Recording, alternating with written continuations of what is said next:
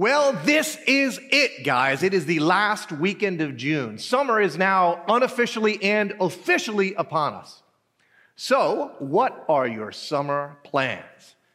Now, I'm guessing for some of you guys, this year is going to look a little bit different. Maybe more staycations than ever. A lot of people aren't flying, so maybe you're thinking about staying local. I'm amazed at how few beach rentals are available, maybe just for that reason. I know for others of you, though, I know you cannot wait to get the heck out of here and hit the road and go just about anywhere at this point. Now, in our church, like in most churches, summertime, well, it's tough. Things slow down, ministries take a break, and at some level, of course, they have to. People have summer plans. A few years ago, we actually ran the numbers on this, discovered that about a third of the church is away on any given summer weekend. And so maintaining ministry momentum in the summer, well, it's tough. It's every church's annual challenge. But this summer is going to be the most challenging ever. Many of you know this weekend is traditionally baptism weekend here at Mendham Hills, where every year, now for as many years as I can remember, everyone that's come to faith in Jesus over the ministry year makes it official, makes a declaration, does it publicly. You know, we close the church doors, we head to the lake, and we celebrate like crazy the work of God in the lives of his people through his church. Unfortunately, like most other large gatherings, we had to postpone our trip to the lake this year. But we hope to be able to do it soon, maybe even as early as this fall. I have to tell you, usually closing the church down for the Sunday of baptism, well, for a church, just honestly, that's a real leap of faith. I mean, no gathering, no giving, and heck, people might get out of their routine. That's funny, because I used to worry over one Sunday of that. Ah, the innocence of days gone by. Believe it or not, this is our 16th straight Sunday not being together in the church building. And guys, I would take the summer 2/3 of the congregation any day over these hundreds of empty chairs I preach to every week. And that's why I'm so pumped up, at least weather permitting, to be out in the parking lot tonight with all of you who've come out to gather and party, and most importantly, to worship corporately, in unity, in unison, and publicly. Now, I know we're going to leave here today, and next week's July, and we all have our summer plans, and the summer exodus is well underway. And so what's a pastor, one who worries over not meeting for one Sunday, who worries about the momentum loss from a normal Sunday, what's a pastor to do when you hit summer after you've been closed down for nearly 4 months? Well, I decided what I was going to do in order to deal with my anxiety was to use the age-old adage, once suspended in rubber form from every Christian wrist all over America. WWJD. What would Jesus do? Or in this case, what are Jesus' summer plans? And so I set out to work with some amount of wonder. Does Jesus take off for the summer? Like, been working hard all winter. First had to deal with the Australian wildfire deal. You remember that? Then had to manage the whole global pandemic thing. Knows when he gets back, he's got the whole murder hornet thing waiting on his desk. And so at first I thought, and maybe you've seen those festivals at Jersey Shore called Jesus at the Beach. I thought, heck, maybe Jesus really is at the beach. I mean, he's going to be shot. But then it hit me. The Sabbath. Oh, the Sabbath. See, unlike so many of us, Jesus rests quite regularly. So I'm thinking his summer plans don't have to include a getaway vacation. And so I moved on. What is Jesus' summer plans? What is he doing this summer? And since I claim to be a follower of his, maybe I and maybe we should have those same summer plans. And then it hit me. Jesus actually answered the question as to what he's up to in the summer, what he's doing right now, and what his summer plans are. Matthew, if you know his story, it's fascinating. Matthew was an Israelite, but he was a tax collector. He had turned his back on his people, and he was working for the Romans who had taken over all of Israel. And Matthew was extracting taxes from his fellow countrymen by threat of force. Tax collectors, they were the most despised people in all of Israel. They were traitors. Which makes it super interesting that Jesus one day walks right up to Matthew, who was sitting in his tax collector booth, and calls him to be one of his disciples. This same Matthew, he's an eyewitness to Jesus' life and ministry, and he's the guy who writes down Jesus' summer plans. The conversation, it starts with a question. Jesus was never one to shy away from just difficult questions. And so he asks his disciples this one. When Jesus came to the region of Caesarea Philippi, he asked his disciples, "Who do people say the Son of Man is?" Pretty amazing question, really. One that you'd have to have some amount of self-confidence to even ask, right? I mean, imagine going into your office or at the next family gathering and calling some folks over to the corner and saying, hey, guys, could you tell me what everyone here is saying about me? Because the truth is, I know at least for me, I probably don't want to know.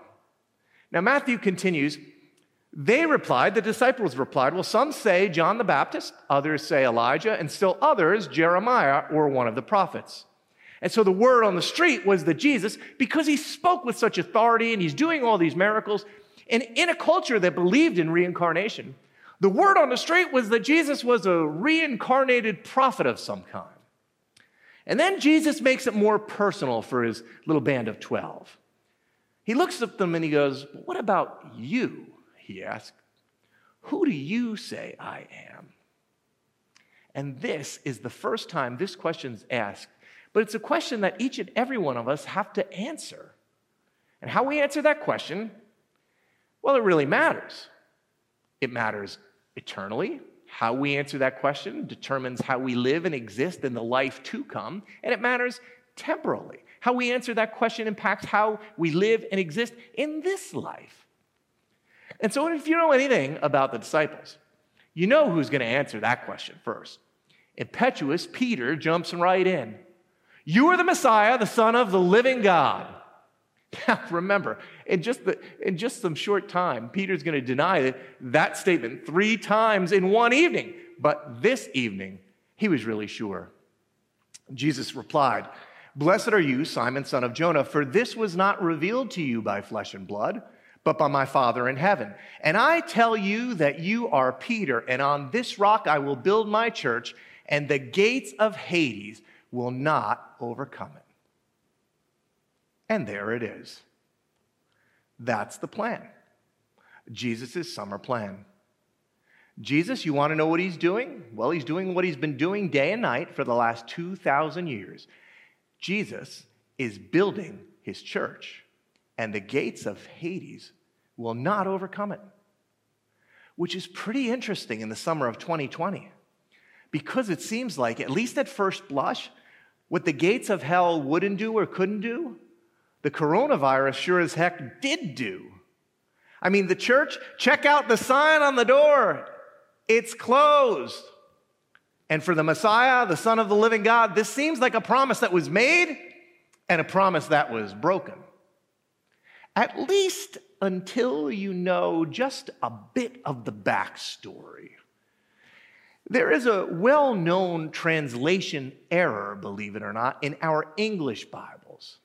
Remember now, Jesus did not speak English. He spoke Aramaic. And the Gospels were not written in English. They were written in Greek. And they were then translated into languages all over the world. And when Jesus' promise, his summer plans got translated into English, well, church politics got involved. And what Jesus actually promised got changed. It turns out Jesus never promised to build a church.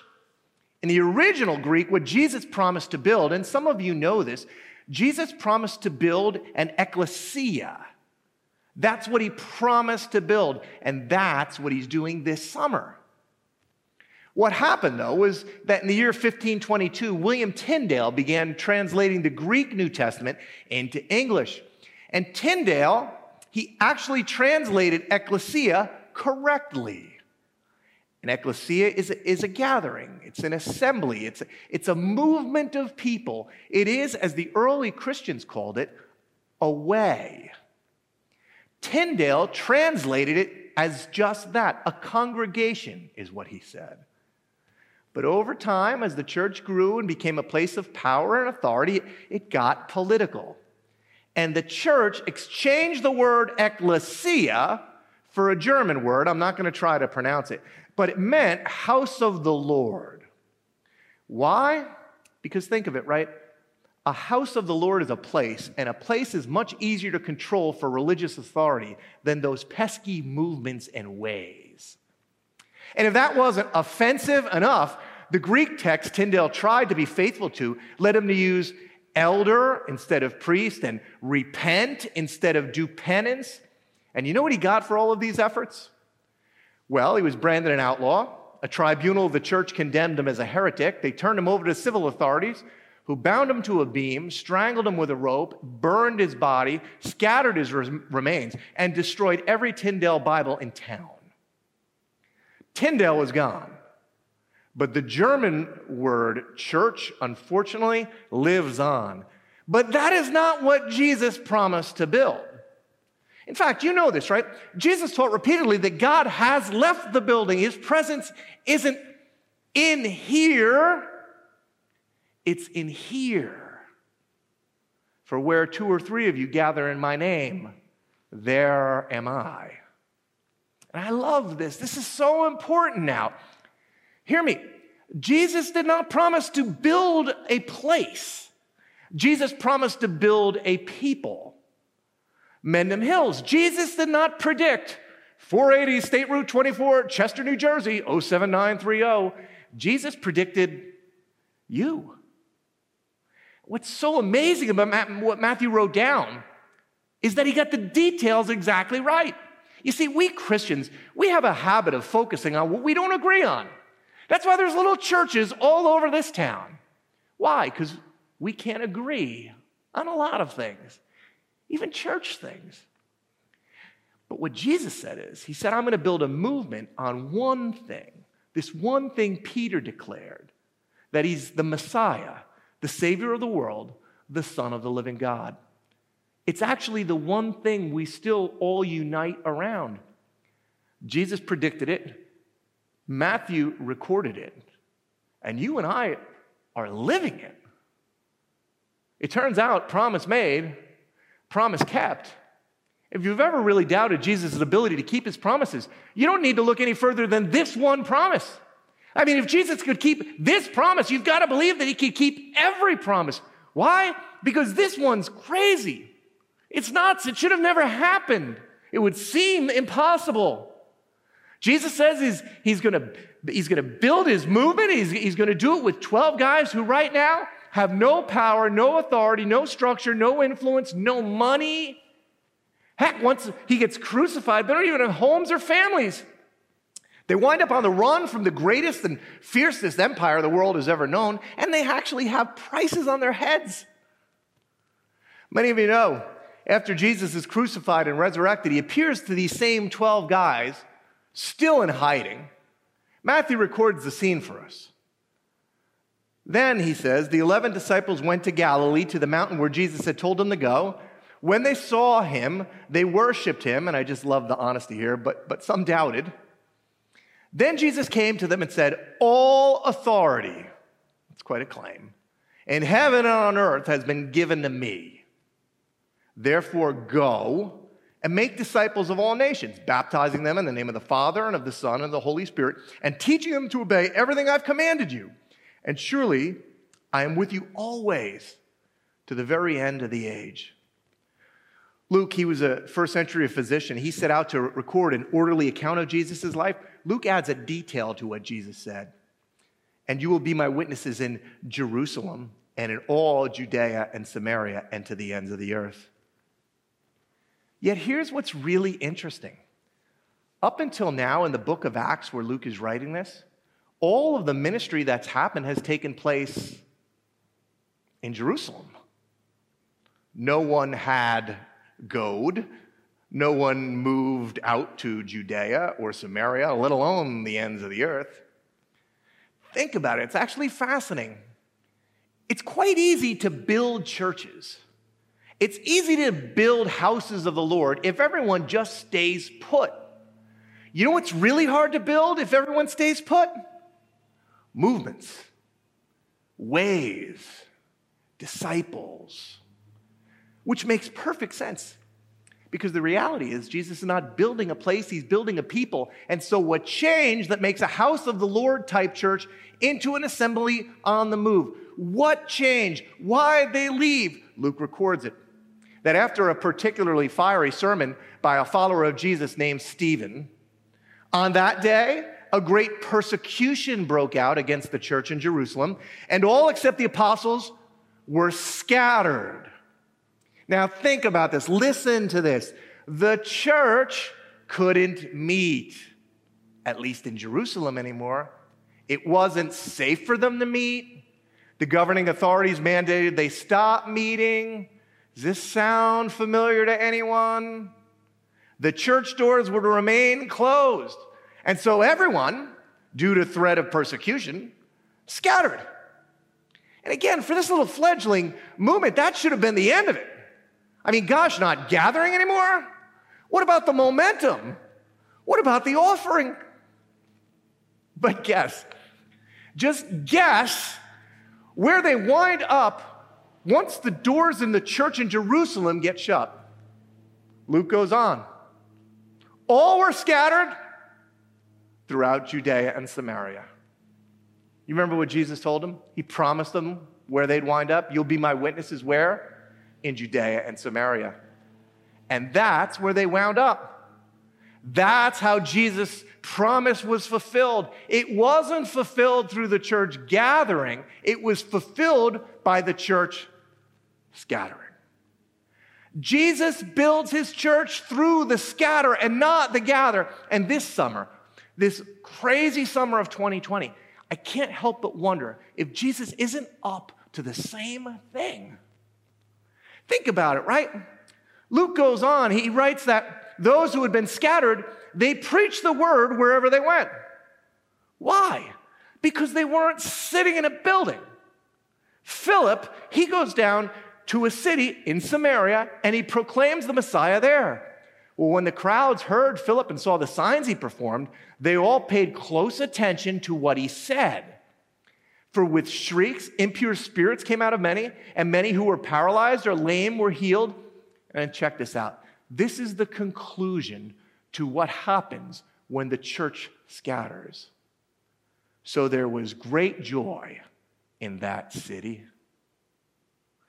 Jesus' summer plans are the same that they've always been. He's building his church. And he's doing it this summer while scattered. And his hope is that though these doors might be locked for a time, their closing as we scatter through you and I, their closing will wind up bringing a great joy to this city. That's Jesus' summer plans. I mean, what were you going to do? Go to the beach? I mean, we're closed this summer, but we're keepers of the promise. We're people of the way. And in our scattering, we have the great privilege and the awesome and profound responsibility of bringing great joy to this city. 2,000 years ago, Jesus said, I'm going to build my church, and the gates of hell aren't going to prevail over it. About 17 years ago or so, I heard a pastor named Bill Hybels make an equally bold claim at a conference I had gone to in Chicago. I remember sitting there and he said, you realize, guys, this is the only thing Jesus has been doing since his resurrection and ascension until he comes back and retrieves his church. He's not directing the angelic choir. They're singing fine without him. He's not fretting about the planets spinning out of their orbit. They're behaving rather nicely. He's not taking long naps or doing crossword puzzles, or I might add, planning a summer vacation.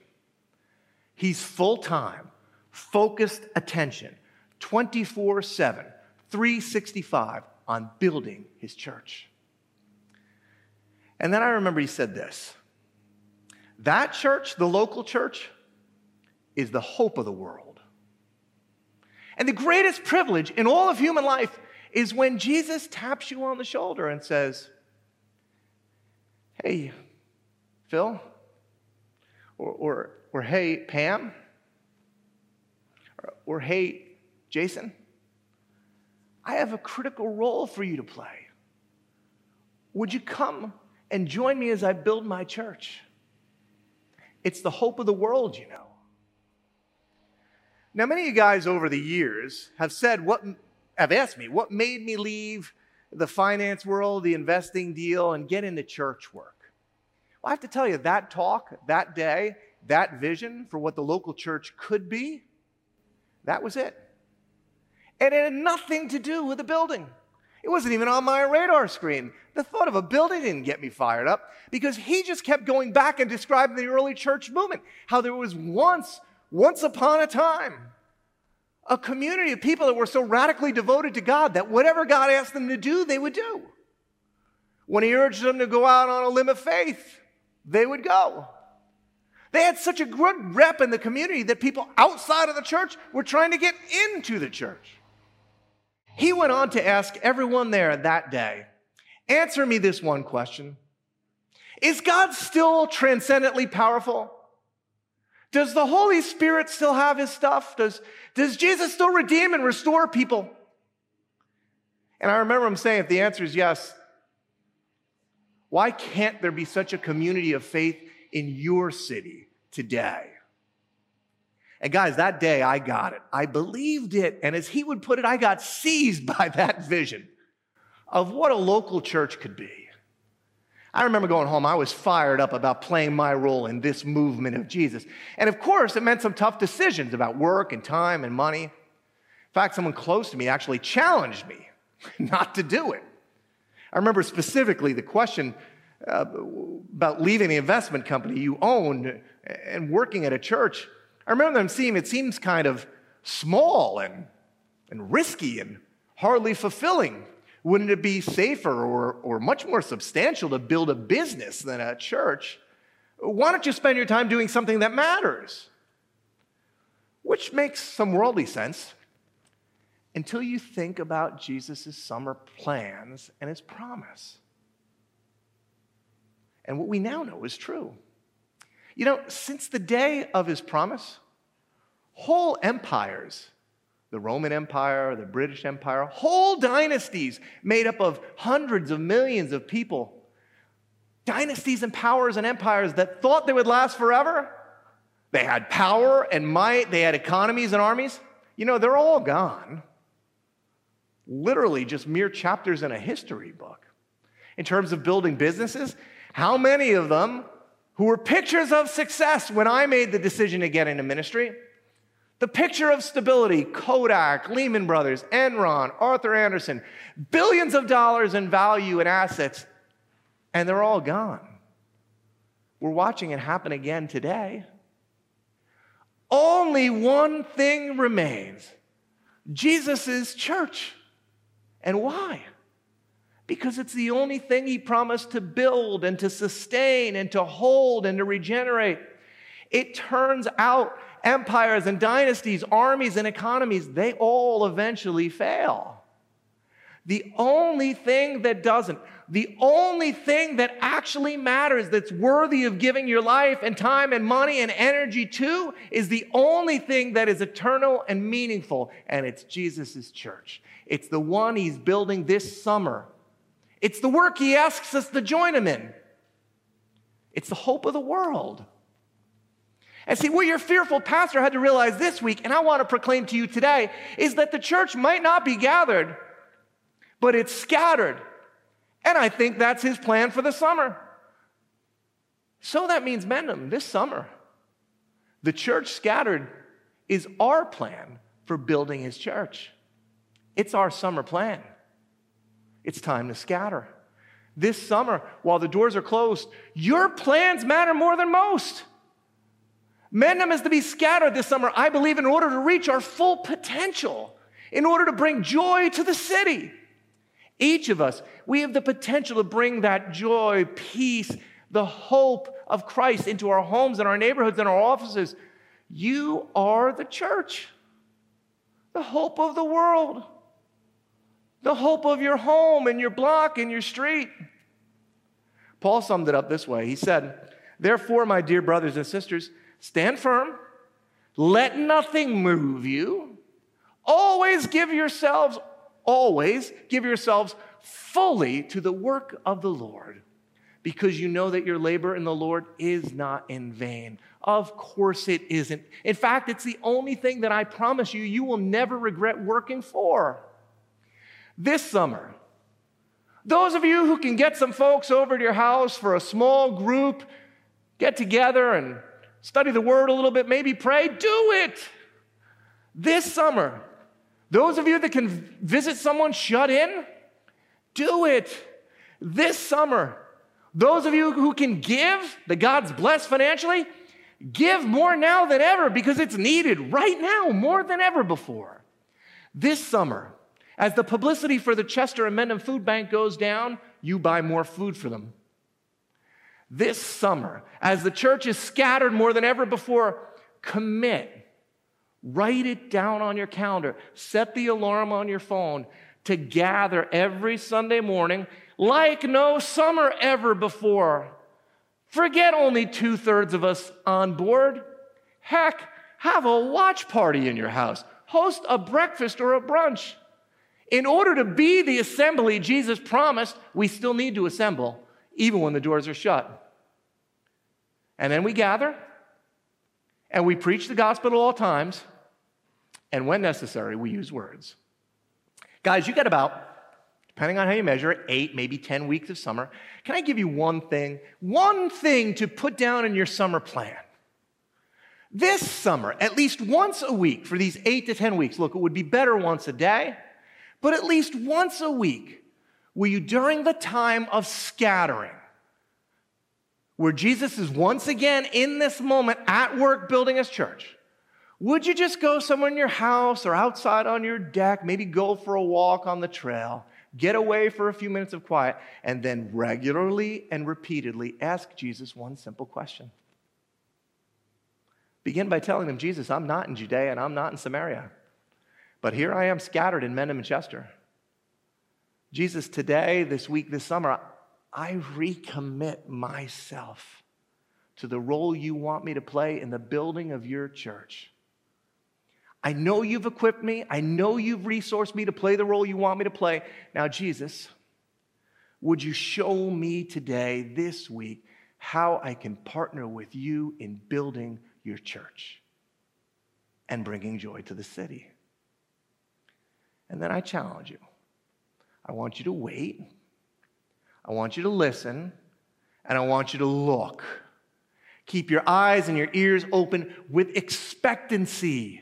And when he speaks, when he shows you, and he will, I promise you he will, when he does, this summer, like no other summer ever before, this summer, while we're scattered and not gathered, for this reason, this summer, please say yes and step out in faith like never before. Go and have the conversation he tells you to have. Go to whoever it is he sends you. Give to what he shows you. Go to where he leads you. And proclaim the Messiah there. And bring joy. Guys, this summer, Jesus has summer plans. They're different than usual. And now, I hope you do too. Happy scattered summer, Mendham Hills Community Church. Let's do this together.